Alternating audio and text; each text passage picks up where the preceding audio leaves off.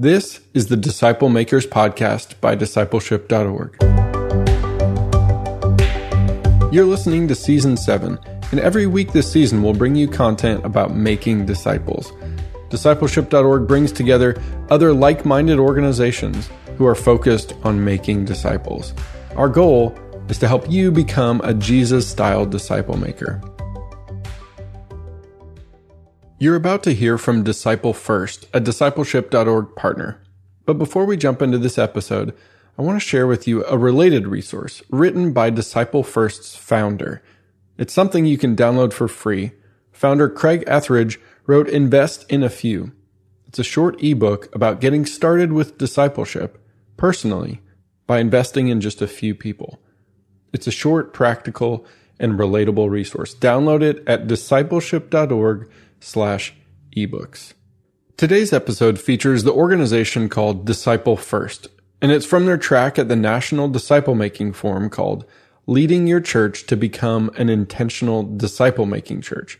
The episode is Planting a Disciple Making Church, featuring Gibson Largent. Take a listen.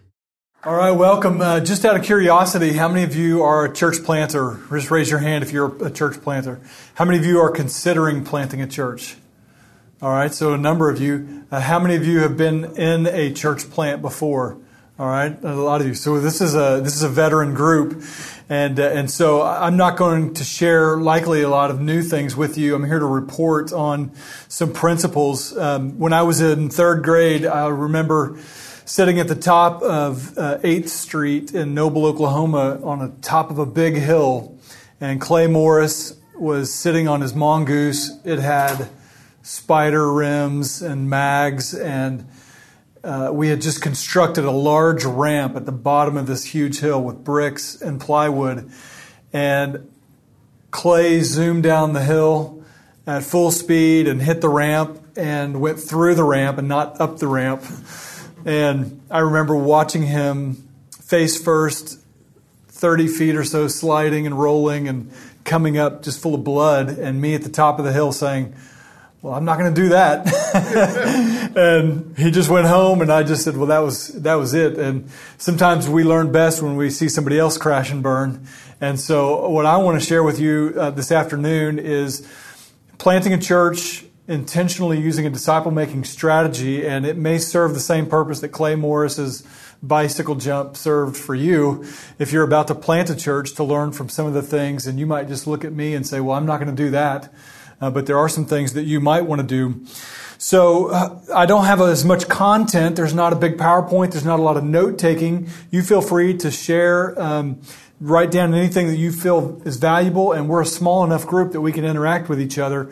And as a group of church planters, that might be as helpful as we go. And so I want to I want this to be the most valuable time for you, especially in this 3:15 time frame when lunch is wearing off and sugar might not be enough and caffeine might be not be enough to keep you going. So let's get started. This breakout session is really about the challenges of disciple making in a church plant context. That's one item that this session is about. How do you plant a church with a disciple making strategy? And how can you stay intentional about disciple making in a church plant context? There's just no doubt about it. A church plant is different. The church planter and his family are experiencing pressures and temptations that are different. I wouldn't say better or worse or harder than a regular pastor or a missionary or anything else. They're just different, aren't they? You've planted a church before, and so some of the challenges that we struggle with as it relates to disciple making is in any church planter training that you've been through or in any veteran stories that you've heard, a significant number of your core team isn't with you 5 years after you plant. And that's been many of your experiences. And so the biggest question that you have to ask is, how do I make disciples of a group that's not going to be here 3 years from now to help sustain and build this ministry? That's a real challenge that church planters have to face. Another one is the church planter wears a dozen different hats, right? You're a fundraiser. You're a mission team coordinator. You are a partner liaison. You've got 12 partners that you're trying to report to and get funds from and stay accountable to. You have to report through your denominational agencies or sending boards. You have to maintain a family life. You have to train a core team. You have to do missional activity within your local community. You have to exegete your community. You have to preach sermons. You have to train a core team. There's just a number of hats that a church planter has to wear in order for that church plant to launch well and to be a viable church 5 years after launch. And so disciple making becomes one more priority to a really crowded schedule, right? A third challenge for the church planter is we have to articulate and commit to a well-developed strategy for disciple making in the tension of crowd gathering. There's a constant tension between, do I invest in a small group of people or do I attract a crowd? And sometimes that tension doesn't have to be there. And throughout the time here, I want to help us tease out that.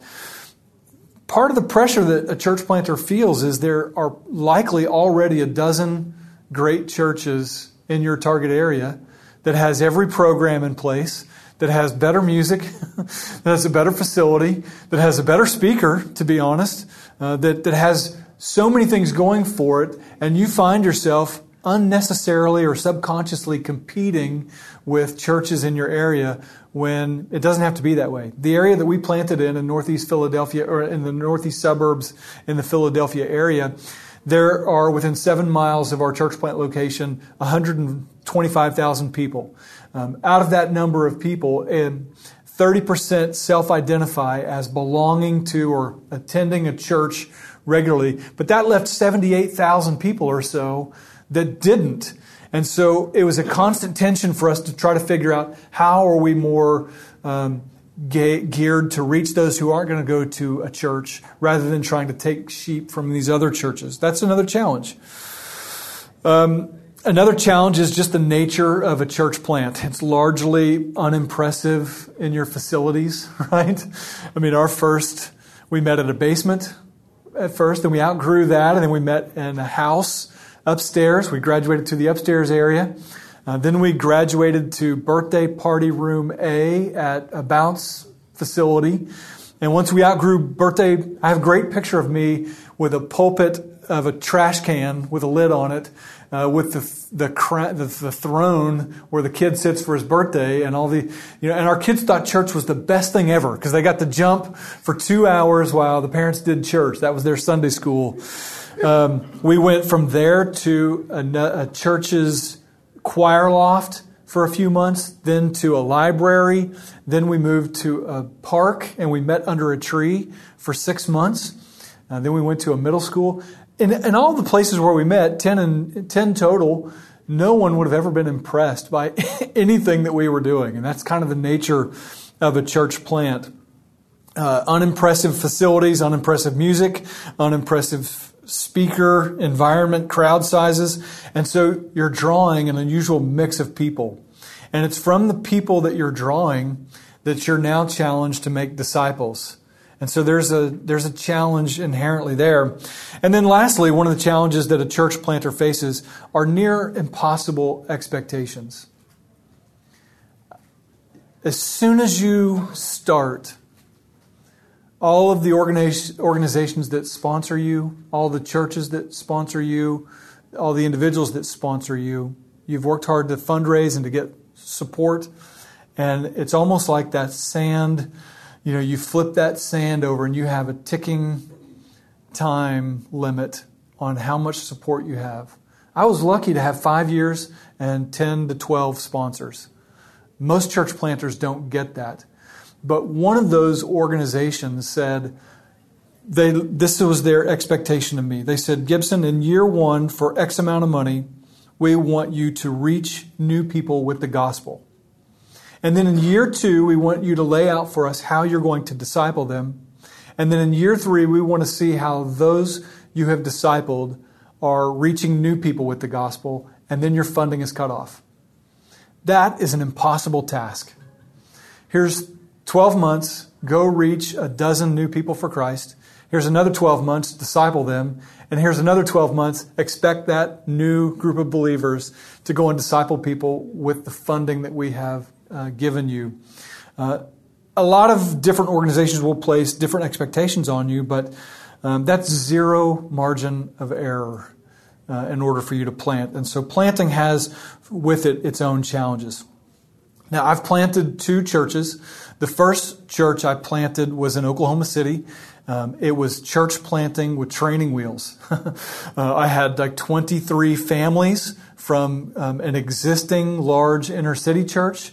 They all lived in a similar suburb. They were all sort of regional. I wasn't tasked with preaching every week or casting vision. I had all the resources of the large inner city church. I had manuals. We bought $80,000 of portable church equipment. I remember the business meeting where I was nervous about how to present this budget to the decision makers. And one guy just said, well, we spent more than that on the steeple. We might as well just buy with a decision, he bought all that equipment. And we were able to, it was church planting with training wheels on. And yet it was a great learning experience for us. And so through that, I learned some of the challenges. Another challenge was we went to a weekend in a hotel. And in this hotel weekend, we did a thing called basic training. And at the end of basic training, I had a 200-page binder. And it was like deploying you out of an airplane into hostile territory with a binder. That was my field guide to know what to do for the next 5 years. And at that time, 3 out of every 10 church plants survived. Those were fatality days. The blood on the battlefield for church planters was very. There was a lot of failed church plants. The training and the assessment processes are much better now, almost 20 years later. But in that, I learned some of the varieties of church plants. You can have a missional community church plant. You can have a house church network church plant. You can have a sort of large launch worship service church plant. And in my experience of all these, the most common type of church plants are those that gather a core team, train that core team for how to do a Sunday morning worship service and some small groups. Does it sound familiar? You do a lot of outreach in a targeted area. You send out thousands of mailers, and you build up to a launch date in which everybody brings their friends and families and coworkers, and at this deal, it's a big blowout, and you have music, and then at this sort of large launch, then the next week your crowds will reduce down to what they're probably going to be normally, and then you try to build a worship service, and then from the worship service, then you're trying to build a church. And you're trying to eventually build small groups, and then you're trying to eventually build disciples. Of all those, that's the most common type. I don't know if it's an unwritten rule in church planting manuals, but it seems like the large launch for a Sunday morning service is the typical focus point for a church plant. Just raise your hand if that's been your experience in the past with church planting. Anybody else? Large launch, and then from that, try to build a crowd. It's the most common strategy that I've experienced everywhere. I went to seminary in Louisville, Kentucky, and during that time, I worked with 2 church plants specifically, and worked to plant 3 churches in Newfoundland, Canada, and did a missiology course and an anthropology course, and spent several weeks in Newfoundland trying to church plants and do exegeting communities. Through all that, this was the most common type of church plant.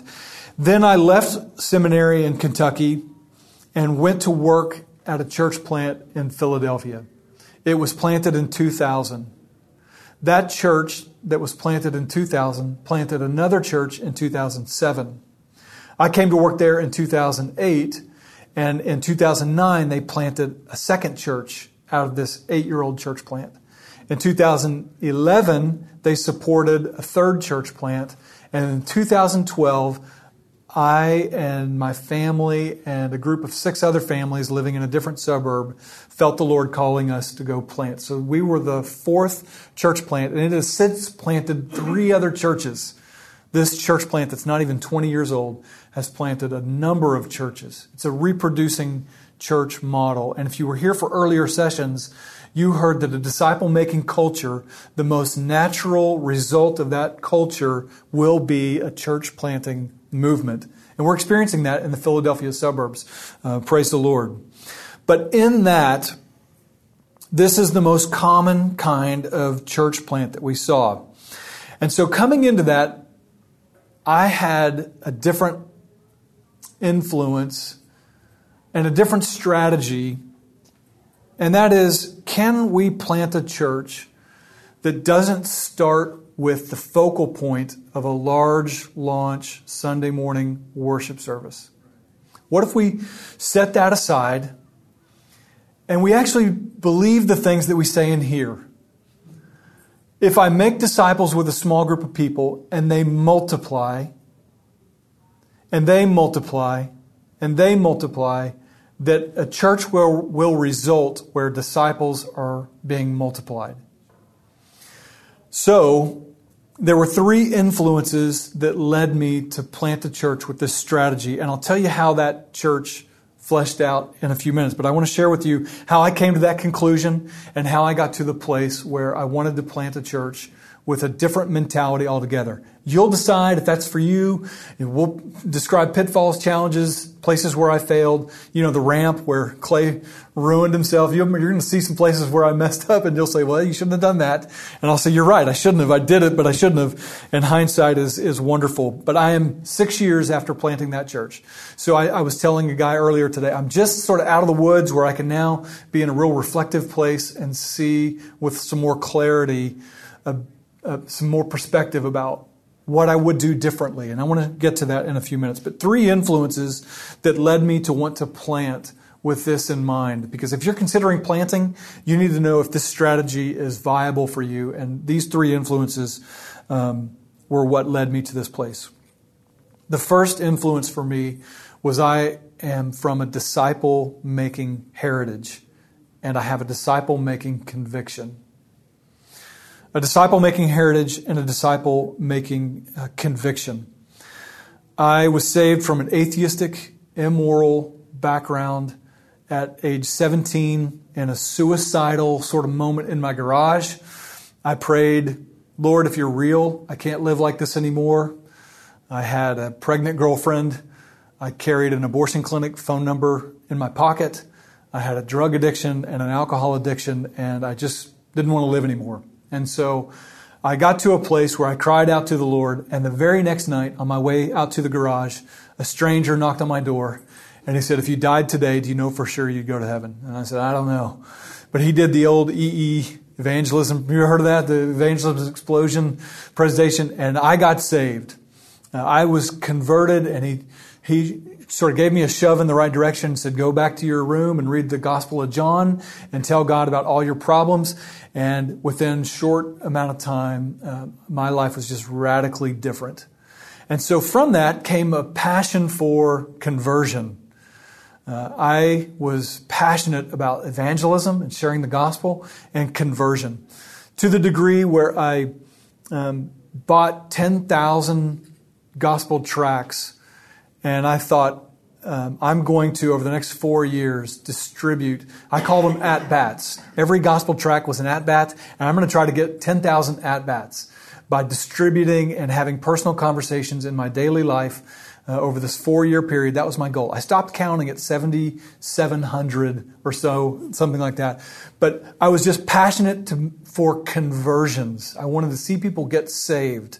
I was younger, maybe in mid-20s, and something happened that changed that. In our city, one night on a winter night, the news reported that an infant had been delivered and that this infant had been exposed and placed in a dumpster. It was below freezing temperatures in our neighborhood in Oklahoma City on sort of northwest 12th Street. and a neighbor heard crying, and he went out to the dumpster and found this baby, and there was this concerned search for the mother. It turned out to be a teenage girl who had hidden a pregnancy, and this concerned the whole community, and it really struck me in a different way as I grieved through that and wondered how that was, how that was possible, and there was just a lot of concern about that.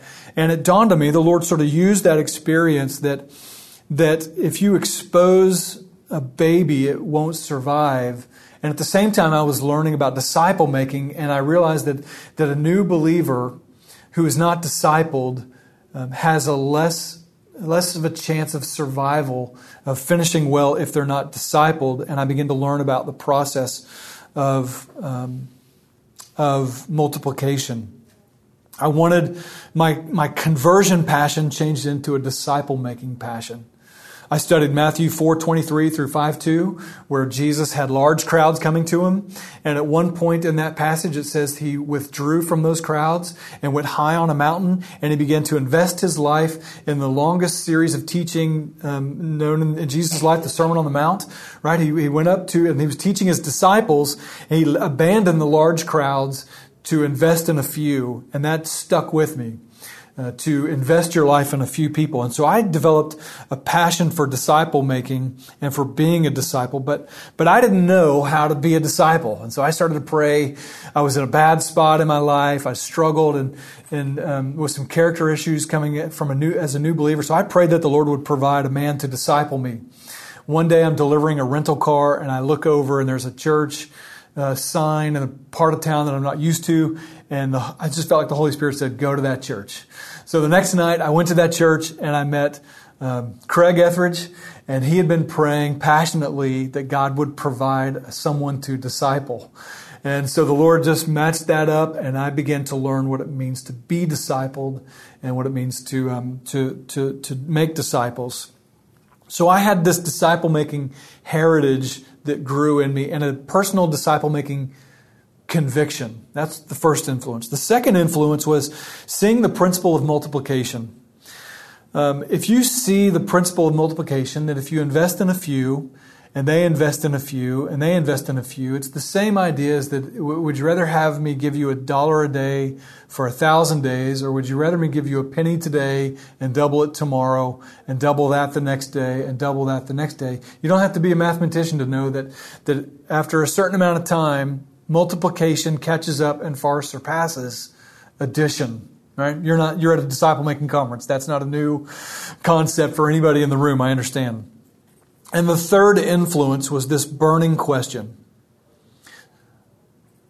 Could we plant a church by solely making disciples? Training them to go out and make disciples who can make disciples who can make disciples. That is where disciple making happens strategically and intentionally, and it is the crown jewel of a church plant. Will a church be the result? Instead of, if I launch a worship service and try to reach people for the gospel and put them in small groups and assimilate them and do church and then try to later develop a disciple-making strategy, could I flip all that and just focus intensely on disciple-making? It was a risk, but it was a risk worth taking. I believe in this multiplication strategy. Craig presented this formula here to us at an old Ignite conference. And this strategy, this formula, was that prayer and worship and strategy worked out over time, times the power of the Holy Spirit would equal multiplication. And that if we prayed fervently, and if we had a steady diet of proclaiming the Word and the Gospel over a period of time with the right strategy, in the power of the Holy Spirit, that we could experience multiplication. I just believed it. And so, as a result of that, the S for us became, we're going to disciple people, and we're going to fixate on Paul's words to Timothy, the things you heard from me in the presence of many witnesses and trust a reliable men who will be able to teach others also. That's 4 generations deep. And so for every core team meeting, we focused on a disciple-making strategy, and we just challenged them to go 4 deep. This church won't launch, it won't go, it won't survive if you don't become a disciple who can make disciples, who can make disciples. And so let me just tell you the story of how that played out. In 2011, 6 families gathered in a living room, and we laid out this strategy. We focused on 1.5 years completely, from 11 to 13, so mid-2011 to sort of our public launch in 2013. That was a time of intense disciple making. We picked material. We used a book called One-on-One with God. We used another book by Donald Whitney called Spiritual Disciplines for the Christian Life. We focused on an evangelism program. We did a lot of prayer walking. We divided our whole city into regions, and we prayer walked every region 12 times a year. And through that, every person that we baptized came from the region that we prayer walked the year before. And from that strategy, each person on our core team would try to disciple a person from those regions where new people were coming. And in the process of that, we did some other things that were counterintuitive. We almost de-emphasized our worship gathering. I mean, our worship gathering was terrible. I mean, let me just tell you, there were days when I didn't even want to come to my church. I remember one day we were out of worship leaders. I mean, we were just out. We hadn't grown. The worship service was just struggling. And my son broke his elbow. And my wife at the time was leading worship by playing tracks in the background. And she had to stay overnight at the hospital. And so she couldn't lead worship that morning, but there were 120 people gathering, and something had to be done. So I came in and I downloaded some YouTube videos, and I sat in the front row, and I just was humiliated for any person who brought a guest that day, and it was the worst experience of worship. I didn't even want to ever go to my church again after that. It was so bad. But we de-emphasized the worship service and focused on disciple making. But just to finish that story, the next day I found a guitar on Craigslist, and I bought it, and I went and I booked a lesson, and I went to the lesson that Monday just immediately after, and I told the guy, I don't want to learn to play guitar. I want to learn to play these songs right here. Show me where to put my left hand and show me what to do with my right hand. And all week long I wore nubs on my fingers, and Sunday morning when I stood up to play guitar, everybody laughed. But I played those 4 songs like I was Chris Tomlin and led worship. And after that, everybody just felt sorry. And so 4 other people bought guitars, and they did the same thing I did. And the Lord got us out of that jam. But our disciple-making process was the opposite of our worship service on Sunday morning. It was going fantastic. We were assimilating new believers. We had several people in our core team that had gone 4 deep. And the overflow of disciple making was so much better. The life change that was taking place within people's lives, from being lost to coming into these small group relationships where they were learning how to walk with the Lord. They were learning how to share their faith. They were understanding the gospel. They were understanding how to let go of addictions. All of that overshadowed, all the life change that was taking place overshadowed what was taking place on Sunday morning. And so it worked. We were able to meet in 10 different locations, and through that painful sort of worship gathering experience and the focus on disciple making, we found that there was a small movement of multiplication happening despite all the challenges. We sent people annually to conferences, to different disciple-making conferences. We spent lots of money on disciple-making. We spent lots of time and training in disciple-making. But eventually, people won't put up with a bad worship service in our culture. And so we had some rough middle years. So I want to say a few concluding points before I take some questions and have some interaction here. There are some conclusions that I want to give you, maybe 6 here. What did I learn, and what would I do differently if I were to plant a church today in a disciple-making strategy? One of the things I would do differently is I would view disciple-making as a complete process from evangelism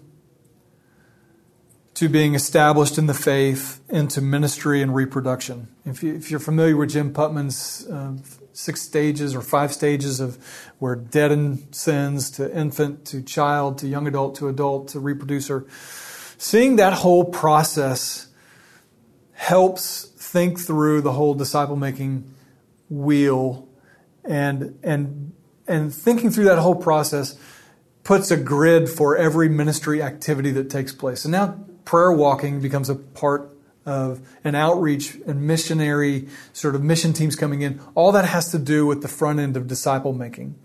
Then working through the different stages of growth helped emphasize and gave our people a vocabulary for the activity that we were doing. Everything got viewed through an entire process of disciple making. So being able to describe and articulate the disciple-making stages and the process of spiritual growth was one way to view to do differently or to do better. If I were to plant a church today, I would help people walk through all of those stages. Another thing I would do differently, I would emphasize the fact that good material is no substitute for investing your life in someone else. One of the bad things that we ran into were a number of people went through good material. We had good material. There's better material now, and good tools come and go, and better tools get developed. But one of the pitfalls in the disciple-making strategy is that people say, I did that, what's next? You understand? I went through that book, now that's a disciple, right? And sometimes we can fall into the trap of thinking we went through a book, and so now a disciple is made. And in that original core team, there were people who went through the book and then looked for what's next, rather than investing their life. Now, a lot of that has to do with me and the one who invests in them, that not modeling it well. And so I would hope to do that differently, to show that just going through a book is not the same as making a disciple, right? You understand that? That investing your life is different. And really taking concern with the person. When Craig started to disciple me, and Justice Kerr and 2 or 3 other guys, we took fly fishing lessons. And we took a trip to Red River, Colorado, and we fly fished for a weekend. And we built up this long trip. We stayed at a cabin called the Legacy, right? And I still have this framed, 5x7 picture of us with hair, all of us at this cabin, and me and waiters and Craig holding up this little fish that we caught. And I still have these memories of him investing his life. We ran 4 or 5 triathlons together. We learned to swim for competing in these triathlons. We ran his neighborhood. He sat on the curb waiting for me and I for him. And it was more than just going through a book. It was investing your life. There were times when Julie and I would be at his house and his wife and my wife would be falling asleep, and we would just be talking about theology and evangelism and the gospel. And I feel bad for him now, because if somebody in my church were to do that for me, I would be so exhausted all the time. But he opened his house, he opened his life, he opened his time. It was more than just going through a book. And I would do that better if I were doing this again. A third thing I would do differently is I wouldn't get discouraged when I choose the wrong people. Have you ever invested in somebody for a long period of time and it turned out to be a bust? Has that ever happened to anybody? They just became time wasters and no fruit. And one guy left his wife and had an affair. And I'd given 2 years of my life to this guy in the process of planting a church, trying to model disciple making. And I don't know how to account for that. Maybe you can help me, but knowing who to invest in and who not to invest in, I think there are just challenges on the front end of being able to discern who's good soil and who's not.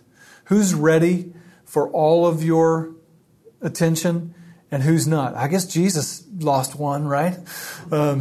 And so I shouldn't be too hard on myself, but I feel like I invested a lot of time in people who just never panned out. And so disciple making was in starts and fits. I've just recently walked 14 guys through disciple making material and investing my life in them and having them over to my house. And one of those guys tried to reproduce in another, and he just described to our group that it just didn't go. They didn't do the work. They didn't respond to him. They didn't respect him. They just made excuses. And after 6 weeks, he just canceled it in frustration. That's a painful process. And there's a lot of difficulty in disciple making. There's some speed bumps that make it challenging, and especially in a church plant environment. So I think I wouldn't get discouraged when I choose the wrong people. A fourth thing I would do differently is I would recognize that gathering a crowd is still a necessary and viable part of church planting. You just can't read the Gospels without realizing that Jesus drew a crowd. And that Jesus from the crowd made disciples. He chose men that were at one time in different crowds. And so while I was sort of trying to pit these two strategies against each other and almost being stubbornly anti-worship service to prove a point, I was pretty much, cutting off my nose to spite my face, or I just wasn't. It was an unnecessary tension that I set up. And it didn't have to be that way. You can have a quality worship gathering and still invest your life in disciple making. And so I would recognize that they're not opposed to each other. But I would also recognize that the reality is true of any crowd. There will always be fewer committed disciples. Right? You think about John 6. Jesus turns around and there's a larger crowd following him. And he begins to teach them heavier things. Unless you eat my flesh and you drink my blood, you have no part with me. And somebody says, well, I'm not going to follow you. And Jesus eventually turns to his other disciples and says, well, do you want to go also? And they said, well, you're the one who has the words of eternal life. Where else are we going to go? But Jesus often thinned the crowds by teaching what it meant to follow him. So understanding that there will always be a crowd and that there will always be disciples is not a bad realization to set up in your church plant. But ideally, I do think this, and this statement I think is true in my conviction, and that is that ideally your worship gathering is first and foremost an overflow of worship by disciples, by people who love Jesus. I am just not for a seeker-sensitive church gathering that panders to unbelievers and waters down the gospel, or waters down the preaching, or waters down the songs that you sing, or in any way waters down the worship service from what I think it is, and that is an exaltation of Jesus Christ by committed disciples. I think that if you have a robust disciple-making strategy, that your Sunday morning worship will be an overflow of disciples who are walking with Jesus in obedience every single week. I think lost people don't need a cool song service and sort of an 8-step to a better life message. I think they need to experience the presence of God and the power of the Holy Spirit through the exaltation of Jesus Christ, through the overflow of mature and growing disciples. So I do think that the worship service has to have a different standard than many church plants launch with. I want to share a couple of regrets. After 3 years, money started to decrease. I had to pick up 2 other jobs. Started driving for Uber, right? So I'm working 60 hours a week to plant a church, trying to disciple people in my home. I'm not making enough money because we're 3 or 4 years into a church plant where every year our funding is going down. And so now I'm picking up 20 to 40 hours a week, evenings and weekends, driving a car. And so as a result, I shortchanged the process of disciple making in exchange for crowd gathering. And that was a hard thing. I felt like we failed in what we intended to do with a disciple making strategy and sort of left that. And it was in the ditch for a couple years. I wasn't investing in people I wasn't keeping people accountable to who they were investing in. It just became a difficult 2 or 3 years. And I regret that. I regret not keeping the gas pedal down on a disciple-making strategy. I'll let you speak to that later. I think if I were to plant another church, I would still utilize a disciple-making prioritized strategy. As hard as it was, as difficult as the pitfalls were, I don't think it's part of who I am. It's part of my heritage. It's part of my conviction. I think I would do it differently, but I know I would still do it. And so I want to leave you with a handful of ways to maintain an intentional disciple-making culture in your church plant. And then I want to open it up for some of your questions. How to maintain an intentional disciple-making culture in your church plant. Number one, I think I would always model it. I would just always have people I'm investing in. Number two, I would talk about it, preach about it, small groups, personally, conversations in the hallway, conversations in the community. I would just model it and I would talk about it more. To maintain an intentional disciple-making culture, I would emphasize obedience-based discipleship. Have you heard of E3 Partners out of Dallas? They did the I Am Second strategy. They have a little manual called First Steps. And in that manual, it's how they plant churches internationally. And they have an entire section on that about obedience-based discipleship. Our brother from West Africa that spoke this morning talked a lot about obedience-based discipleship, which is different than curriculum-based discipleship. When we implemented this in our church, we said, if you don't come with so much done, then we're just going to conclude that this is not the right time for you to continue if you're not demonstrating obedience. If you're coming in without doing quiet times for 3 weeks in a disciple-making course on how to have a personal devotional time with the Lord, then this is just probably not the right time for you to keep going. Having an obedience-based discipleship increases accountability, and it helps develop disciples who take it more seriously than just the easy way of we went through a book and that part is over. So I would emphasize obedience-based discipleship. I would build visuals that help people assess where they are and communicate clearly what the next steps are. I think it's helpful for people to see a map, to understand where they are spiritually and what the next steps in their discipleship journey are. And then lastly, I would hold disciples accountable. I expect grandchildren was a phrase I often heard Craig say. Hey, you discipling anybody? I need some grandbabies. I need to know who you're investing in. What's going on? I invested a lot in you.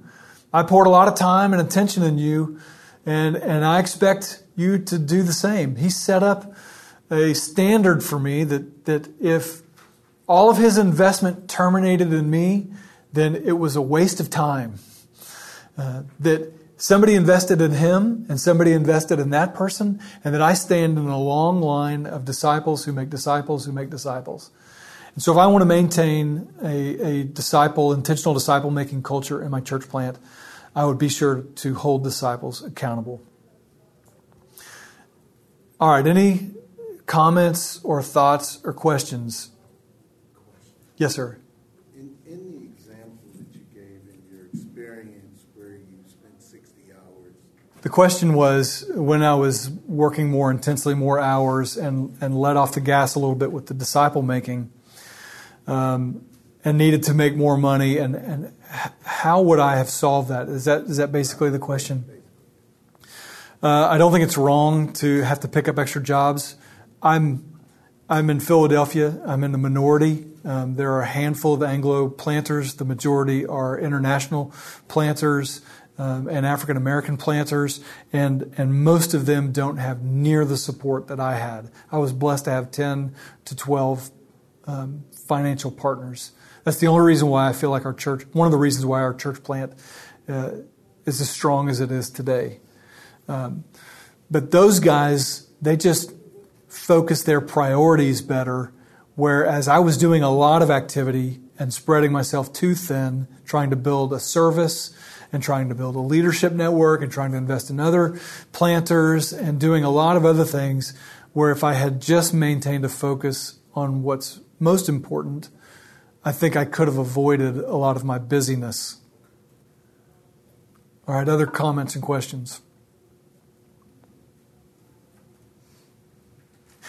Internationally, I think they do it well. Your comment was, biblically it's right to make disciples who make disciples and to do it that way. I think internationally they do it differently, where there is an emphasis on disciple making, and there's less of in different cultures, there's less of an emphasis on the Sunday morning worship gathering.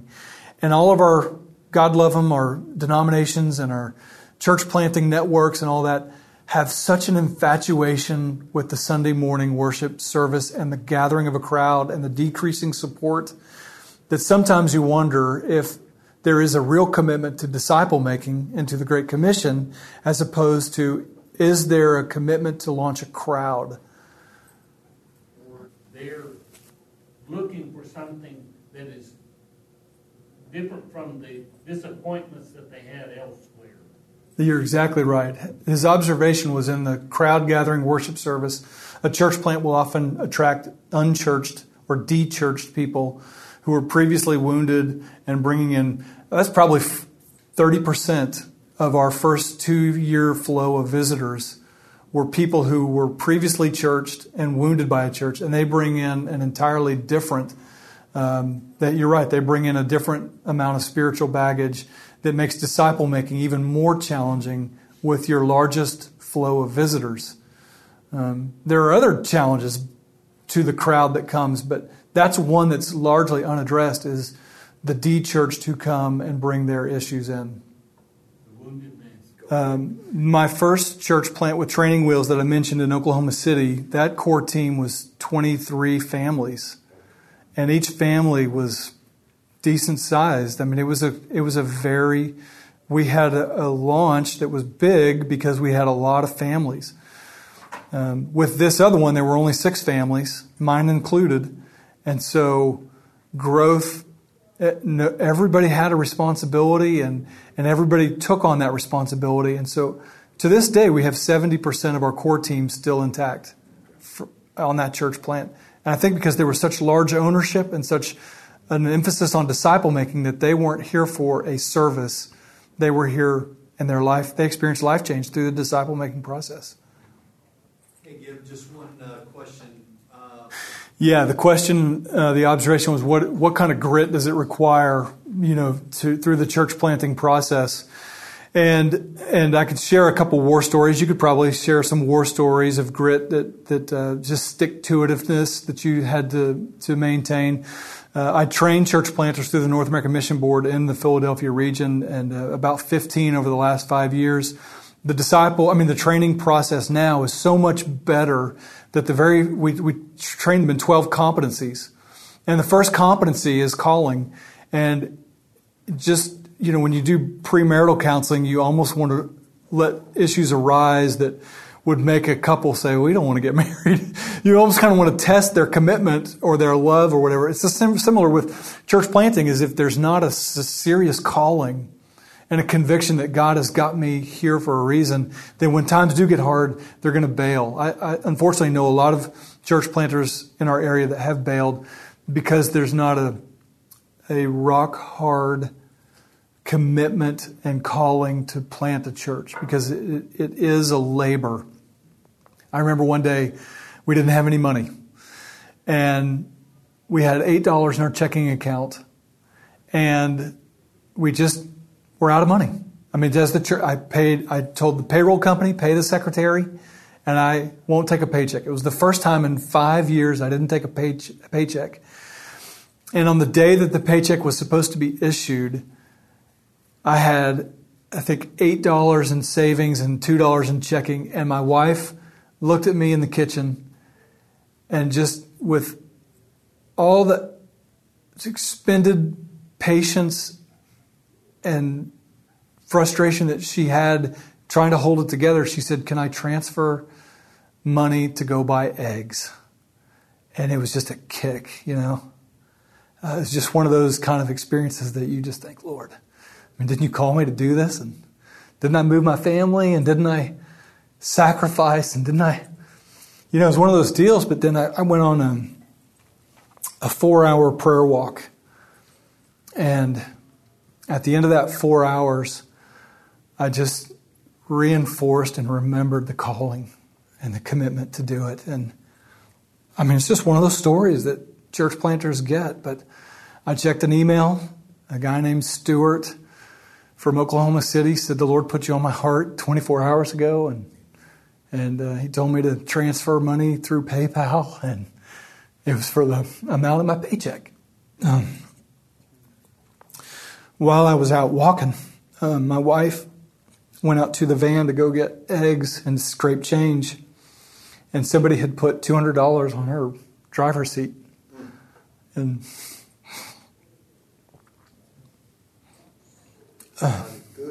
there's just moments in church planting that will test you. And without a calling and a commitment, I just don't see how anybody can make it through times like that. Sorry, I didn't mean to get... It's harder and harder to find planters because people's eyes are opened. They know the realities. They've heard the war stories. They're counting the cost. And before you get a parachute, there's the territory, and you just jump, and you don't even know what's coming at you. Now you know what's coming at you, and it's a darker culture. And the statistics that the Barna lady shared earlier tell you that it's a declining culture spiritually, and there's less. So it's harder and harder to find church planters. But I'll tell you where they're coming from.